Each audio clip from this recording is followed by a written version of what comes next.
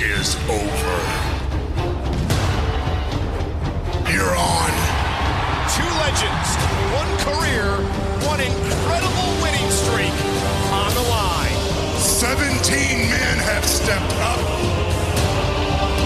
and 17 men have been set down. Shawn Michaels, you almost broke the streak, but you failed. Undertaker, nothing lasts forever. Nothing in a WrestleMania is going to be an image of the Heartbreak Kid ending your undefeated streak. Shawn Michaels' obsession will cause him to pay the ultimate price. The ultimate price of defeat will be the end of HBK's storied career. This has been my life for over 25 years. You think that I'd risk everything if I didn't know I could beat you?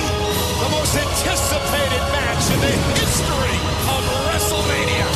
I will open up the gates of hell and I will unleash a fury that no mortal man has ever seen to make sure your career is over. If I can't beat you, I have no career.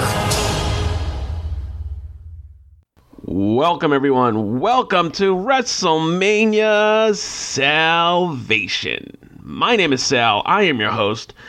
And this is the show where we go back and we take a look at WrestleMania in review.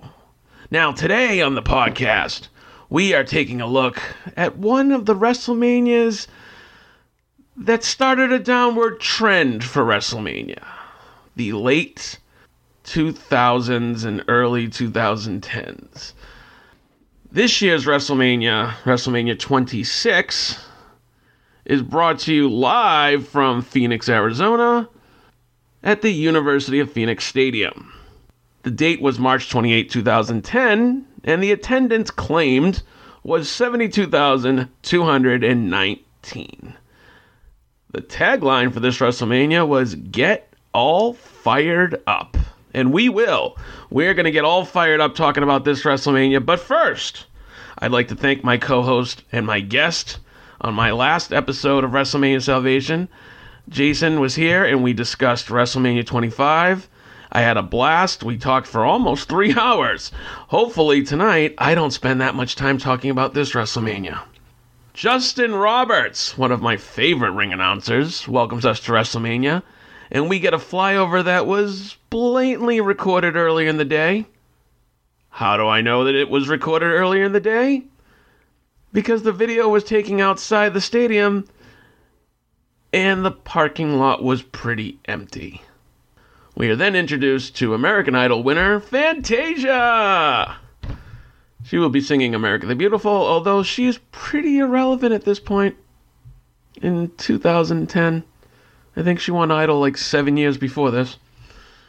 She does a decent job with America the Beautiful. We then get an epic video package describing everyone chasing their WrestleMania moment. Side note, I love the voiceover guy they get for this. I feel like it's the same guy from the movie trailers. You know, you half expect him to say, "In a world where WrestleMania happens once a year." Anyways, good stuff. We get a shit ton of pyro to welcome us to the entertainment spectacle of the wrestling world. That's what Michael Cole called it. And we begin with match number 1, the WWE Unified Tag Team Championship. R-Truth and John Morrison, I guess that was the team, versus Show Miz. R-Truth wraps his way down to the ring exactly the same way he still does on SmackDown almost 10 years later. He, of course, asks WrestleMania, "What's up?" Then out comes John Morrison, and we get his sweet-ass slow-mo entrance. For no fucking reason, but I was a big mark for the slow-mo entrance from Morrison. As Morrison makes his way to the ring, we go to our commentators for the evening. Michael Cole Jerry Lawler, and Matt Stryker. I hate you. I hate you. Stryker withstanding. When Show Miz makes their way to the ring, it becomes apparent that Miz is also the U.S. champ. Good to know that title will also not be defended here tonight. Also, it's worth noting, for anybody who doesn't know, or maybe they forgot on purpose, the Miz and Morrison were tag team champs less than a year ago. And here they are on opposite sides of the ring. Shame. Shame! Speaking of Miz and Morrison, they start things off. Both Miz and Truth showcase their athleticism until Big Show tags himself in, beats the fucking bag out of R-Truth. Show Miz, then get a ton of heat on Morrison. Miz tags in Show, and while on the apron, Show punches Morrison in the face. Show then pins him. Wait, what? No hope spot? No hot tag? Your winner retaining the belts, Show Miz. That was fucking pointless. We then go to a Sights and Sounds of Mania Week video. Tons of highlights from Access, a WrestleMania art show, a WWE golf tournament. Fun stuff. Speaking of fun stuff, match number 2. We're rolling right along here. It is a triple threat match. Ted DiBiase Jr. versus Cody Rhodes versus Randy Orton. Legacy explodes! Okay, not really. But the weirdest part of this is the fact that Randy fucking Orton is the babyface in this match. Epic fail, WWE.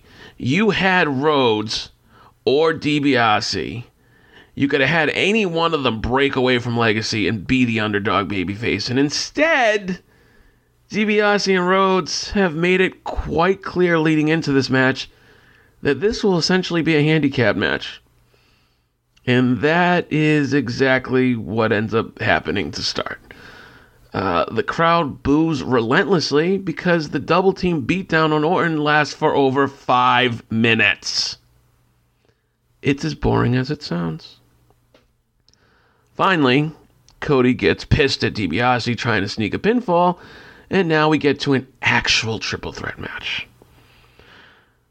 With Ted and Cody slugging it out, Orton then seizes the advantage. We get a double Hangman's DDT on both guys, which then allows Randy to set up for the punt. Orton then punts Cody so hard, he quits the company and starts his own. Oh, okay, not really, but kind of. DiBiase then sneaks up behind Orton to lock him in the $1 Million Dream. Orton escapes and hits DiBiase Jr. with an RKO for the win. Your winner, because he needed it, Randy fucking Orton. You know, you can tell...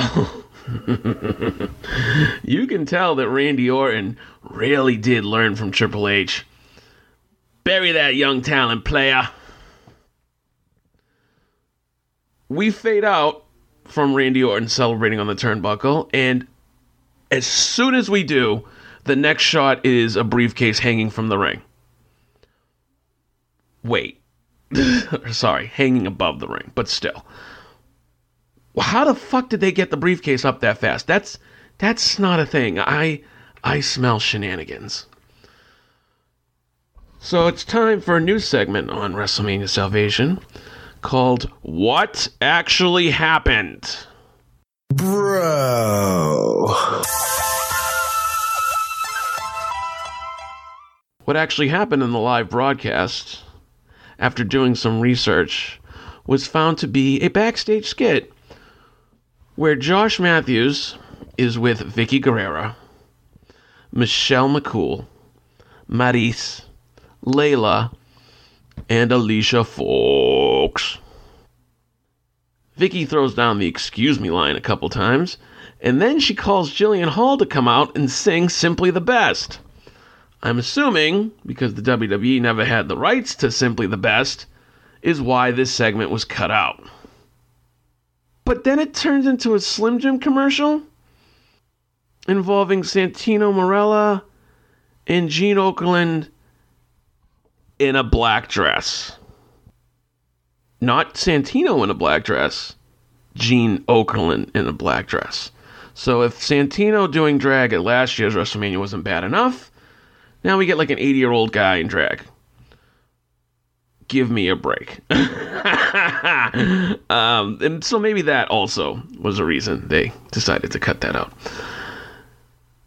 Match number 3, Money in the Bank. Kofi Kingston versus Jack Swagger versus Matt Hardy versus Drew McIntyre versus Kane versus Shelton Benjamin versus Dolph Ziggler versus Evan Bourne versus MVP versus Christian. Whew, that's a lot of people. There's a 10-man Money in the Bank. It's a mega Money in the Bank.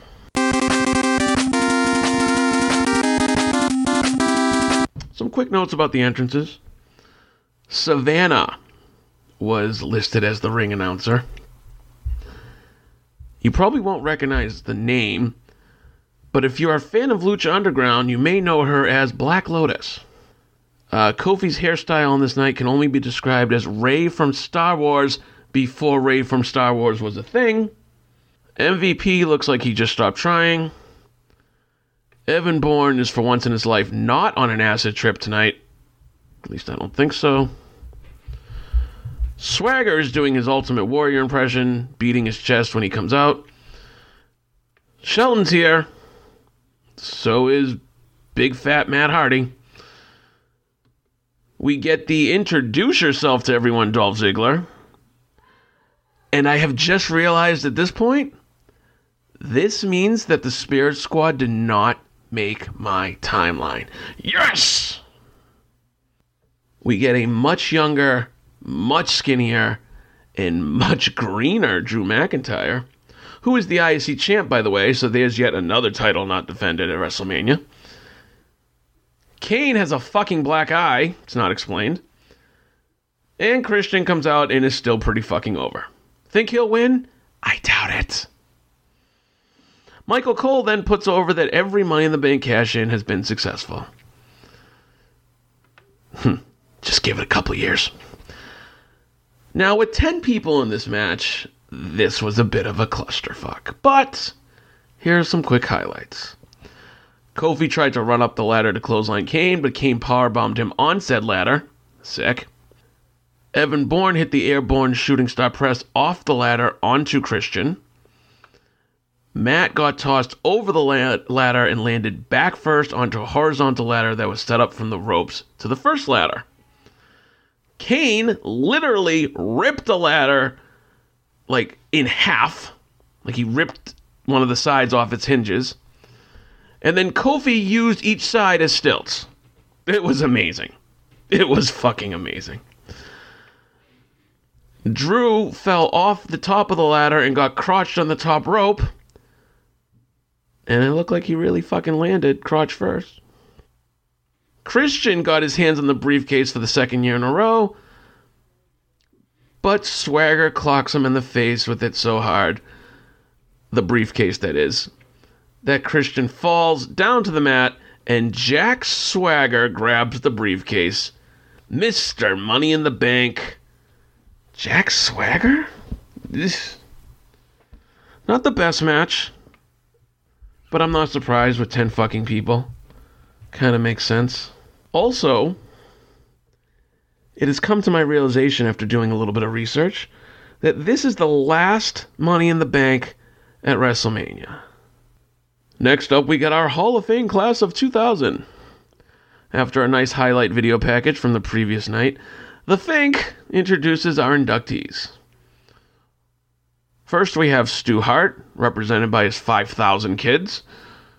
We have Wendy Richter, Mad Dog Vachon, Antonio Inoki, Bob Uecker as part of the celebrity wing, Gorgeous George, and finally, the $1 Million Man, Ted DiBiase, who I guess by default was the headliner. I mean, probably stateside he was the headliner. Probably the people in Japan were thinking Inoki was the headliner. Look, well-deserved on every one of their parts. I have no problem with any of the people who got into the Hall of Fame. A little bit surprised they let Wendy Richter in, but, you know, maybe they made nice with her, even though Moolah was still alive at this point. Match number 4, The Game, Triple H versus the newcomer, but still former WWE champion at this point, Sheamus.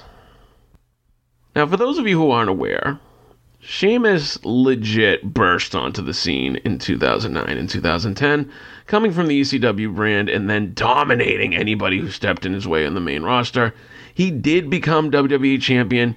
He lost it at the Elimination Chamber because of Triple H, because Triple H pinned him in the chamber. So after the match, Sheamus beat him half to death. Now, Hunter accepts Sheamus's WrestleMania challenge, and he then says that he tried something similar when he burst onto the scene in 1996, and he challenged the Ultimate Warrior to a fight at WrestleMania 12. Hunter says he got his ass kicked, and Sheamus should be careful who he picks a fight with. Sheamus tells Triple H that he's going to make his name off of the game tonight. Sheamus enters first to the ring.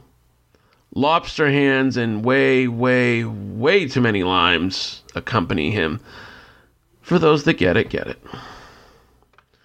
Triple H then walks down to the ramp with absolutely no special entrance at all. No costume, no vehicle, no trapdoor from the stage, nothing. What did he get in a fucking fight with Steph this morning? The bell rings and Sheamus starts by screaming at Triple H that he is the future. So Triple H slaps the white off his face. We then go into a pretty fast-paced brawl.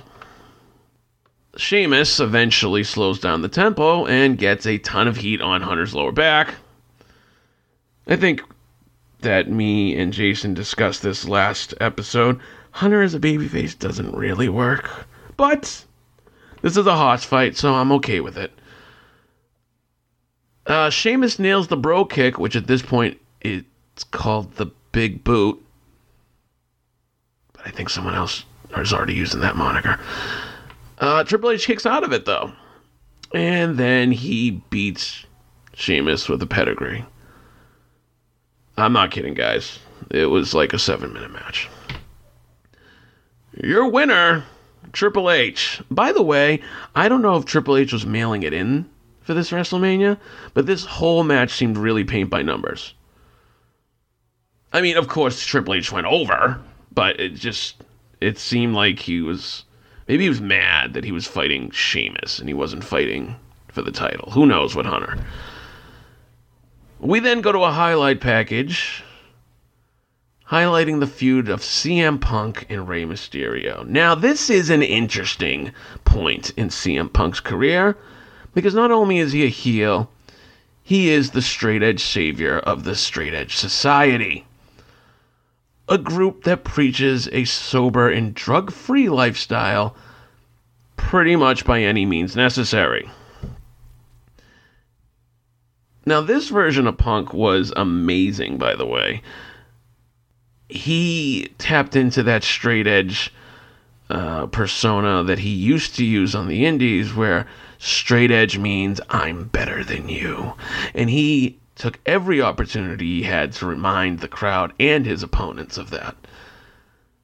He also recruited people into his straight edge religion, people like Luke Gallows and Serena.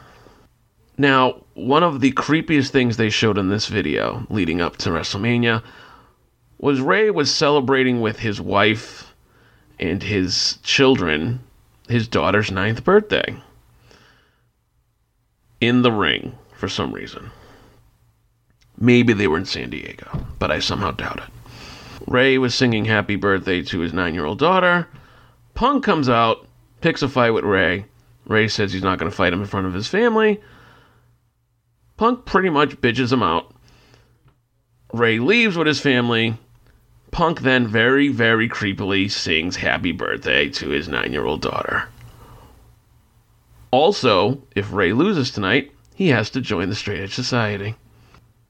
Match number 5, CM Punk versus Rey Mysterio. Punk and the Straight Edge Society make their way to the ring.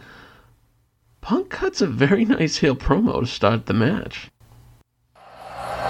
Over 70,000 weak-minded individuals who think because they're so hopped up on hallucinogenic drugs that Rey Mysterio is a superhero.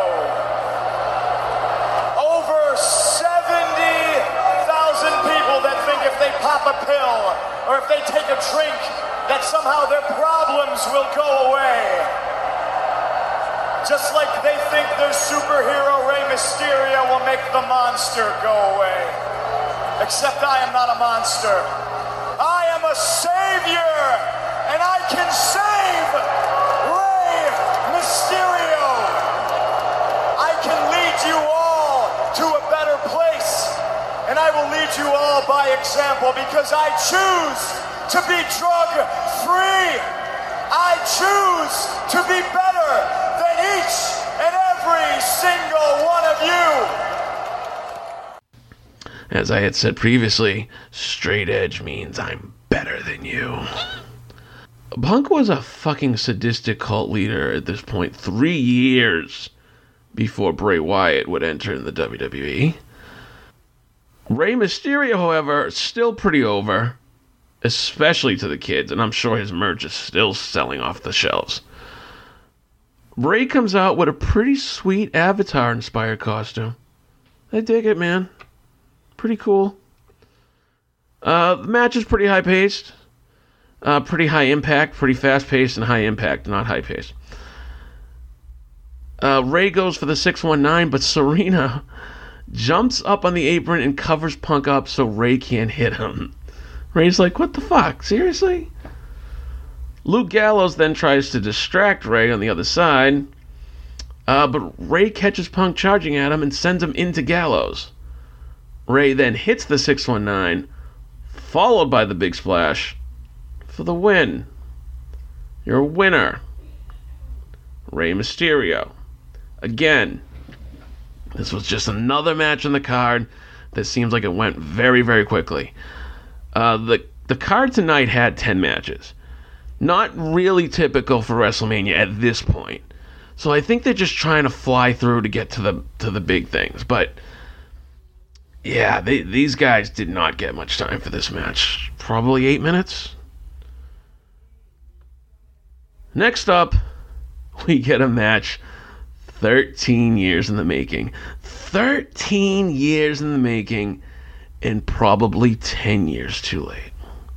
That's right, because Bret the Hitman Hart has returned to the WWE 13 years after the Montreal Screwjob, but also, and to me, more significantly, 12 years after the death of his youngest brother, Owen. Bret originally, however, returned to make peace, a sentiment that would be shared by Shawn Michaels as they buried the hatchet in the ring on Raw, a sentiment that would not be shared by one Vincent Kennedy McMahon. Even though he tried to fake it, gave Bret a hug in the middle of the ring and then kicked him right in the family jewels. Oh, Vince, you bitter fucking asshole to the end. Bret then challenged Vince to a match at Mania, but Vince declined. So Bret fakes a leg injury by virtue of a car accident in order to lure Vince into a no-holds-barred match.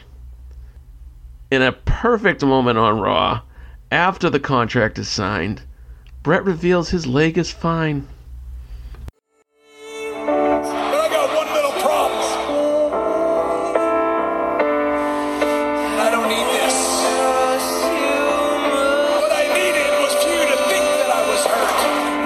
I'm 100%. And if you try to find some way to back out of this match, I'm going to sue you for everything you're worth. 13 years you've said Bret screwed Bret.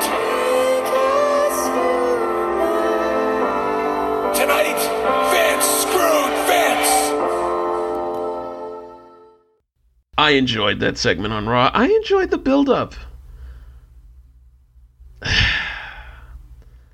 But for anybody who doesn't know or is unaware, Bret Hart, one of the best wrestlers in the 90s, was forced to retire fairly early in his career. I think the exact year was 2000, due to a severe concussion that led to a stroke. So, unfortunately, Bret isn't in the best shape. Not like looking at him, like he's not fat or anything like that, but basically Bret can't take a bump. And that becomes pretty apparent. But we'll get to that. I'll give it its proper introduction. Match number 6, Bret the Hitman Hart versus Vince McMahon. Bret, to his credit, gets a pretty loud ovation, and I think it's well deserved. This man is returning to WrestleMania after, 13 years? Vince then comes out with a microphone, and of course puts himself over, before bringing out his hired guns for the night. You know Vince. He's always going to have a plan. Apparently, Vince has paid off the entire Hart family. This includes the Hart Dynasty, which has current active wrestlers Tyson Kidd, David Hart Smith, and Natalya.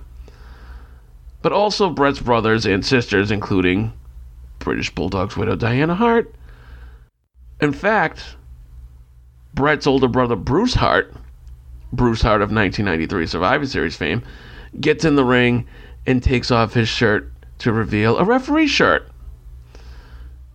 He gives Vince a hug before Bret grabs a mic and expresses his disbelief that his own family would turn their back on him for money. Or did they? Well, there's one thing I've learned from the Montreal screw job. That's that there's nothing sweeter than a good double cross. See, the thing here, Vince, is the Hart family, we're stronger than ever, and we're united as one tonight. They told me what you were trying to do, and we all agreed ahead of time. We all know about all your little tricks. But tonight, this, your greatest creation of them all, WrestleMania. It's going to be forever remembered as the night that Bret screwed Vince. Wait a minute. Oh, the Hart family's on the tape. Wait, look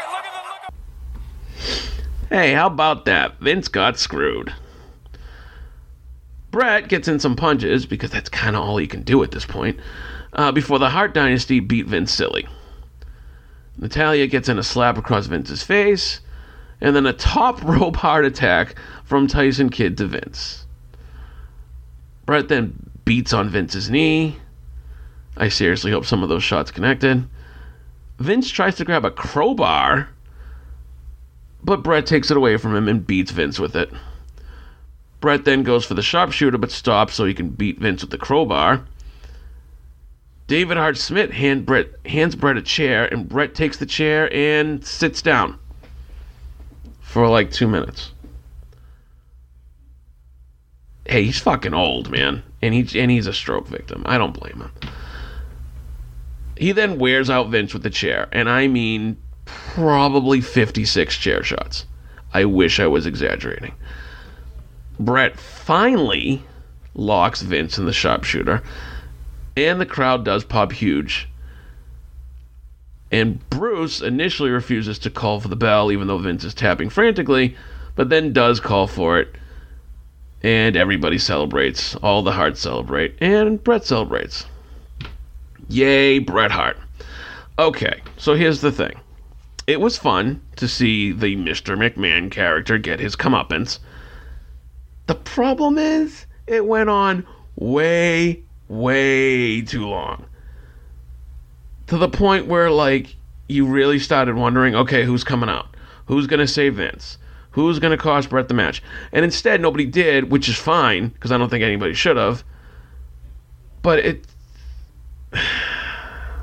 I get what they were going for. This is 13 years in the making. It can't just be a quick beating. It has to be a long beating. But the problem is, when you punch somebody repeatedly and then you hit them with a chair repeatedly, it's boring. They did the heart attack with the Hart Dynasty in the very beginning, and then after that, it was just the same move over and over and over again. I even think the crowd got bored, because when they first thought Brett was going to put the sharpshooter on, they popped huge, and then when he actually put it on, it was kind of like a medium pop. They were like, oh, yay, I think he's finally going to do it now. I would not have had a Bret Hart versus Vince McMahon match in 2010. But, you know, I get it. I get what they were trying to go for. Michael Cole then announces that WrestleMania 27 will be in Atlanta, Georgia. Can't wait for that. But we'll talk about that next episode. Justin Roberts then lies and says they have a record for University of Phoenix Stadium with an attendance of 72,219. Lies. Lies, lies, lies, lies, lies. We then get a highlight package of Babyface Edge winning the Rumble. Ugh. Who the fuck thought Babyface Edge was a good idea? And gunning after his former partner Chris Jericho in the World Heavyweight title. Match number 7, World Heavyweight Championship, Jericho versus Edge. The Edge we get this year is kind of annoying because they tried to give Edge a catchphrase.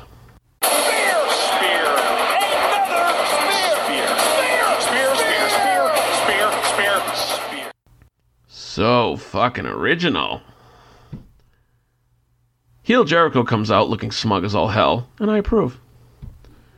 Edge comes out to a pretty good reaction. It was not like Kofi Kingston style pop, but it was decent.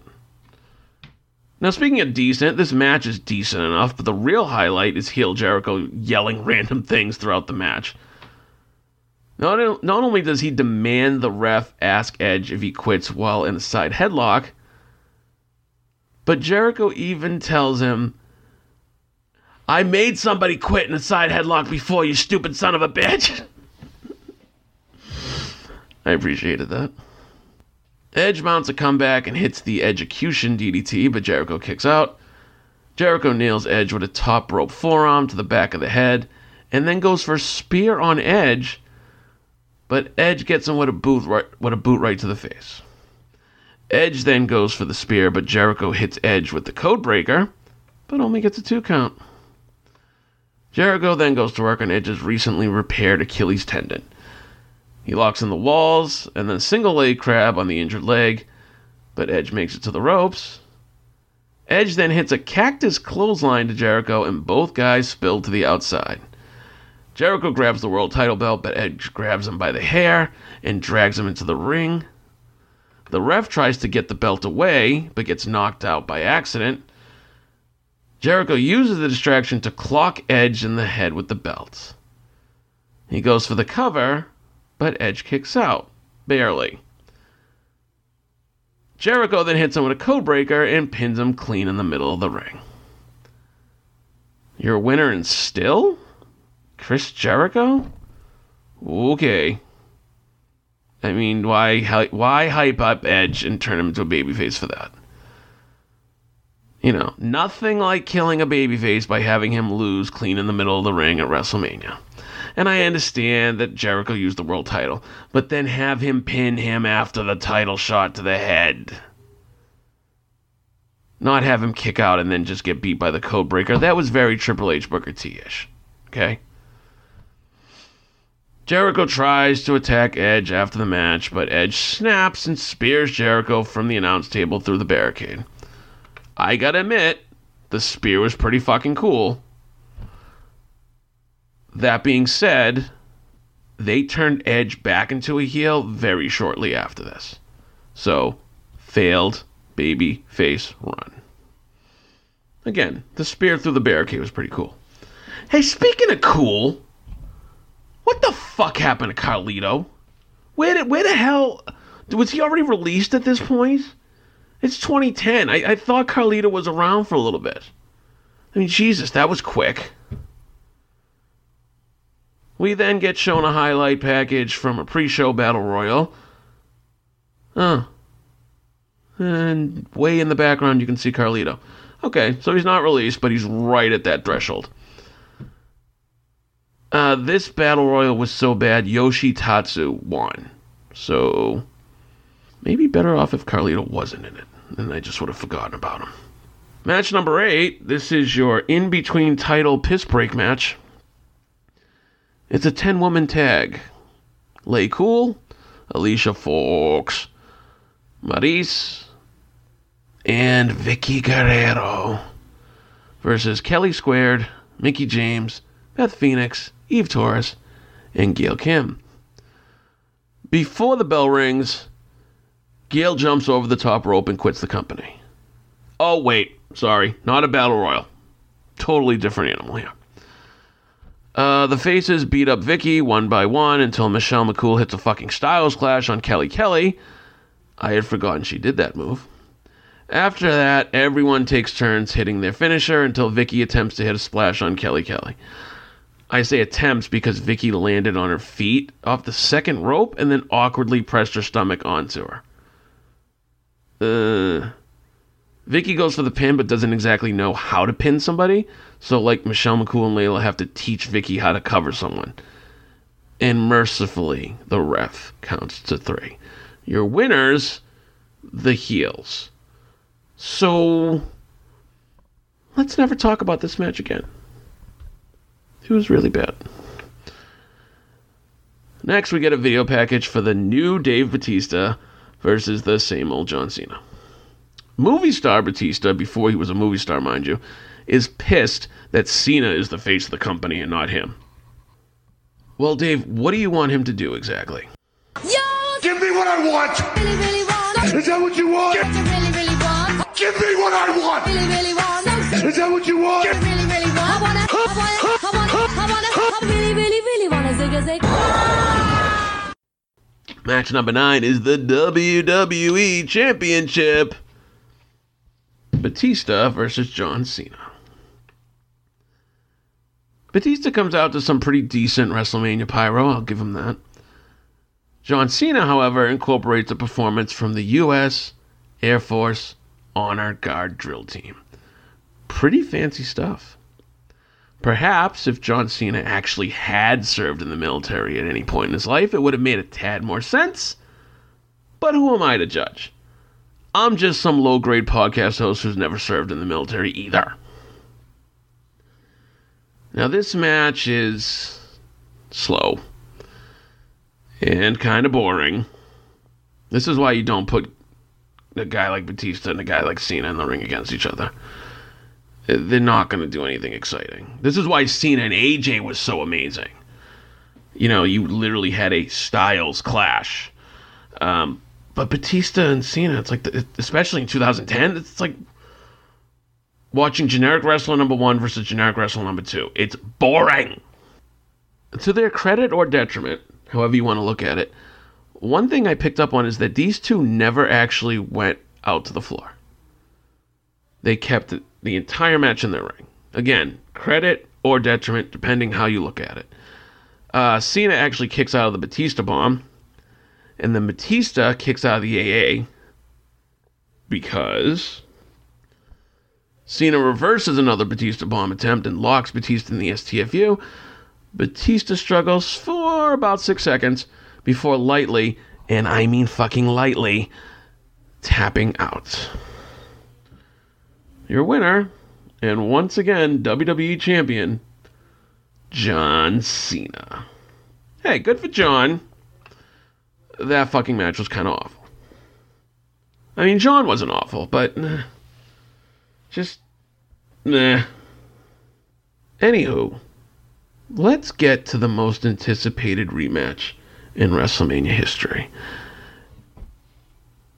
As Jason and I discussed on the last episode of Sal-vation, HBK versus The Undertaker at WrestleMania 25 was perhaps the greatest match in wrestling history. What could HBK and Taker do for an encore? Well, let's find out. In the video package highlighting the feud, we see a desperate Shawn Michaels trying everything he can to get a rematch, but Taker refuses. Taker refuses until Shawn costs Taker the World Heavyweight title at the Elimination Chamber. Taker then agrees to a match if Shawn Michaels will put his career on the line. So tonight, if Shawn Michaels loses, his career is over. A daunting thought, indeed, especially for someone like me, who grew up watching Shawn Michaels.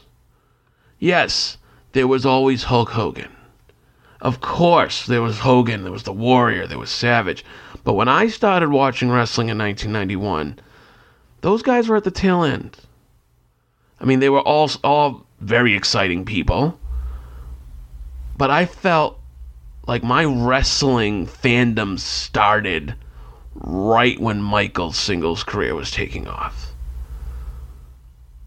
From the barbershop to the boyhood dream and everything since, the concept of Shawn Michaels retiring sent chills to my wrestling fandom core. Especially when I feel like I was spoiled, because I had thought Shawn Michaels' career was over in 1998 after he had been away from the ring for 4 years. And when he came back in 2002, every single time I saw Michaels perform or every single program he was in became better than the last one. Hence last year's match of the century between him and Taker. Just when you think Shawn couldn't get any better, look what he did at WrestleMania 25. So now we're going to redo this. We're going to do this match again a year later. But if Shawn loses, his career's over. Whew. Let's go. Match number 10. No DQ, no countout. Career versus streak. Shawn Michaels versus The Undertaker. Now, Michaels makes his way to the ring with a much more normal entrance than his entrance last year. Still gets a ton of pyro, but, he doesn't descend from the ceiling. The commentators do a great job of stressing the possibility of this being Michaels' last match. The crowd, to their credit, seems to have come alive for this one. And you can tell the difference. Like, yay, they kind of cheered when John Cena and Batista were fighting. But not really, because they were still doing the whole let's go Cena sucks at this point. But boy, was there a turnaround when this match started. Speaking of coming alive, Undertaker ascends from the floor at the top of the ramp, much like he did last year. The dead man cometh, it's WrestleMania, streak on the line, and the career of the legendary Shawn Michaels. The table has been set. Despite the bone-chilling entrance, Shawn's expression never changes. Not once. In fact, in an act of ultimate defiance, Shawn gives Taker the throat cut gesture before the bell rings, and Taker is livid. The bell rings as Taker lunges at Shawn and beats the fucking crap out of him in the early goings of this match. Michaels counters continuously and focuses offense on Taker's left knee. At one point, Taker attempts the over-the-top rope dive, but Michaels slides back in the ring and clips his injured knee to prevent it. But despite Michaels' continued focus, when Taker strikes back, he does so epically, including a huge leg drop on the apron across Shawn's throat, and a thunderous chokeslam, to which Shawn, as only Shawn can, sold the fuck out of. They continue to battle at a pace I can only describe as brutally intense. And Shawn is able to lock Taker in an ankle lock, which I felt was a nice callback to his match at Angle at WrestleMania 21. Taker, however, gets the ropes and gets out. Michaels goes for a springboard moonsault, but Taker catches him and tombstones Shawn on the floor. Yikes. After the medics attempt to check on Michaels, Taker gets fed up and pushes them aside, throws Michaels into the ring. He covers him, but Shawn kicks out. Barely. Taker goes for the last ride, but Michaels counters with an X Factor. He then goes for the elbow from the top rope, but Taker gets his knees up. Taker then locks in the Hell's Gate submission, but Michaels counters it into a pinning combination. Nice. Taker kicks out. They both get up at the exact same time, and Michaels fucking clocks him with a super kick. Somehow, Taker kicks out. Taker then hits Michaels with a thunderous last ride, but Michaels kicks out. Jesus Christ. Literally, what is it going to take? Seems like The Undertaker feels the same way, because he clears off the announce table. He goes to put Shawn through the table with the last ride, but Michaels counters and lays out Taker with another super kick. Taker is now laid out on the announce table, and Shawn then psychotically goes for a top rope moonsault through the table. Now, at first, it looks like Michaels was off a little bit, because he lands right on Taker's legs, instead of landing on his torso. But the announcers do a good job of reminding the audience that was done purposely, as Taker then cannot physically get up. His knee is fucked, as the story of the match is told. So Shawn did that precisely, and I thought that was a brilliant touch, because at first, like I said, it looked like he botched it. He didn't botch shit. Michaels then drags Taker into the ring, and he loads up and delivers a devastating super kick. I'm talking like he used to back in 96 when he used to like face Vader and Mankind and Bulldog and shit like that. 1, 2, and Taker kicks out. Shawn Michaels! Watch it, sweet! It's over! The streak is over! The streak is over! Michaels has done it! No!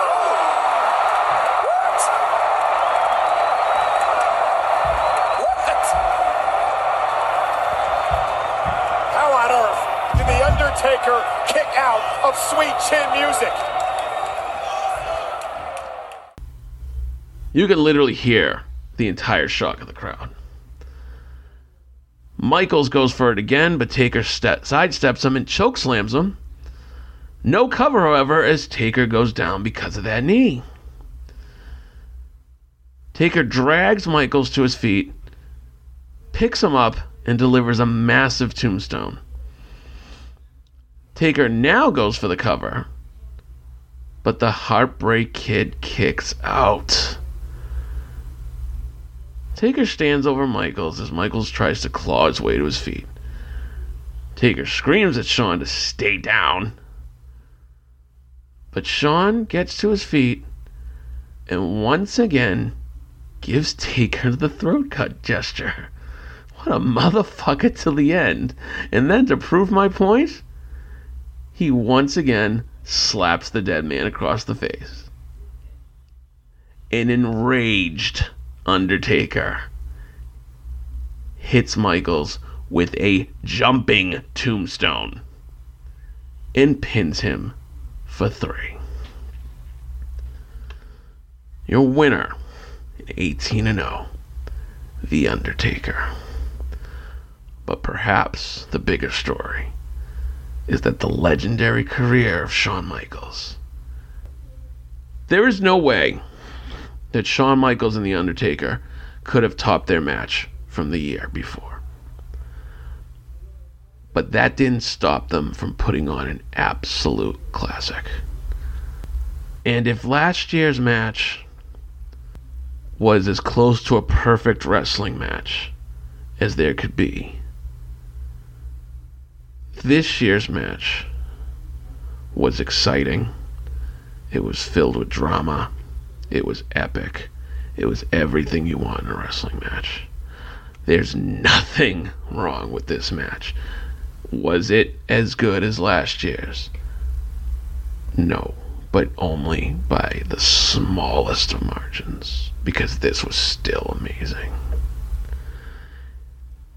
But it was also heartbreaking. As the dead man celebrates his win, it starts to sink in that Shawn Michaels' career is over. And then, much to a lot of people's surprise, kayfabe-wise anyway, he actually helps Michaels up to his feet. They embrace, and the fans give them a standing ovation. The fans stay on their feet and pay tribute to Shawn. A true icon in every sense of the word. A showstopper that this business has never seen before and will never see again. Ever, ever again.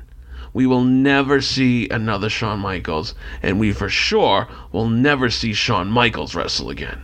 No amount of money could ever convince Shawn to come out of retirement at this point. In the States. This WrestleMania, a little bit of a roller coaster feel to it, in my opinion. It brought you up, it brought you down, it brought you side to side, and then it brought you up. I thought the main event was really, really good. There were some duds. There were some really bad moments in this WrestleMania. Vicky Guerrero comes to mind. Match of the night, obviously, if you can't tell already, was Taker Michaels 2. Worst match of the night, and I know I don't do this often, but typically it's for Battle Royals or Playboy Pillow Fights. Worst match of the night was the women's 10-man tag. I know, I said we wouldn't talk about it ever again, but it was so fucking awful. Everything was awful. The match was sloppy. The moves were horrible. Vicky was just annoying, and it was just fucking stupid, and blah. Thank you so much for listening to WrestleMania Sal-vation. Next time in the show, we head to Hotlanta for what could be the worst WrestleMania in history. But we'll see how that plays out.